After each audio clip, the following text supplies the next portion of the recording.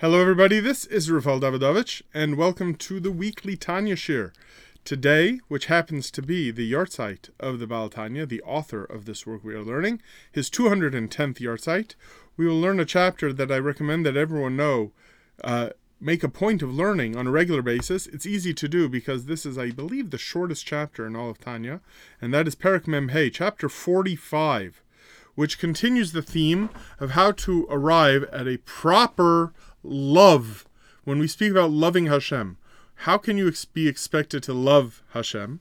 So we've been speaking about this mitzvah of Ahavas Hashem in the last 6 chapters or so, and here the Baal Tanya gives another method, a strategy, if you will, on how to arrive at this level of loving Hashem. And he said that the way to come to love Hashem is by having Rachmanus. What is Rachmanus? Rachmanus means compassion or pity. So what he's saying here is that yet another method of coming to do mitzvos for the true reason that one is supposed to love Hashem is by having rachamim on whom? Who are you supposed to have mercy on? He says, have mercy on God. What does that mean? Have mercy on that chelek elokah, that part of God that is your neshama. God is memale kol almin v'sovev kol almin. He fills the world and he encompasses the entire universe. And you take that part of God that is so majestic and so all-powerful, and you imprison that part of God in a guf, in a body that has done averos and sins for years. Do you know what that's like? That's like taking the head of a beloved and powerful and majestic king and stuffing it in a filthy toilet.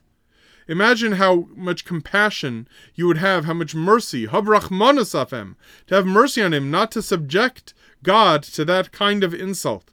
Have rachmanus, have compassion on that Shem Hashem, on God's name, that is within you. And when you have rachmanus, that will lead to a love and affection, as often happens in this world. If you'll notice, sometimes a person can have affection or compassion for something, and the compassion leads to a level of affection.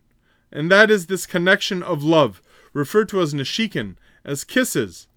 This idea is alluded to in a pasuk that I believe we had in last week's Haftarah.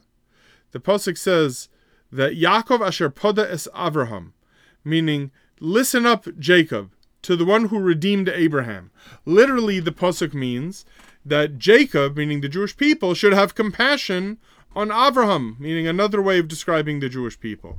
But the way this particular phrase is punctuated, the way that the rabbis read it, the way that the Baal Tanya reads it, is that Yaakov, who represents in the Kabbalistic chain of understanding the different midos of Hashem, Yaakov is the midah of rachamim, of compassion. And when a person has compassion, that leads to his redeeming the midah of ahava.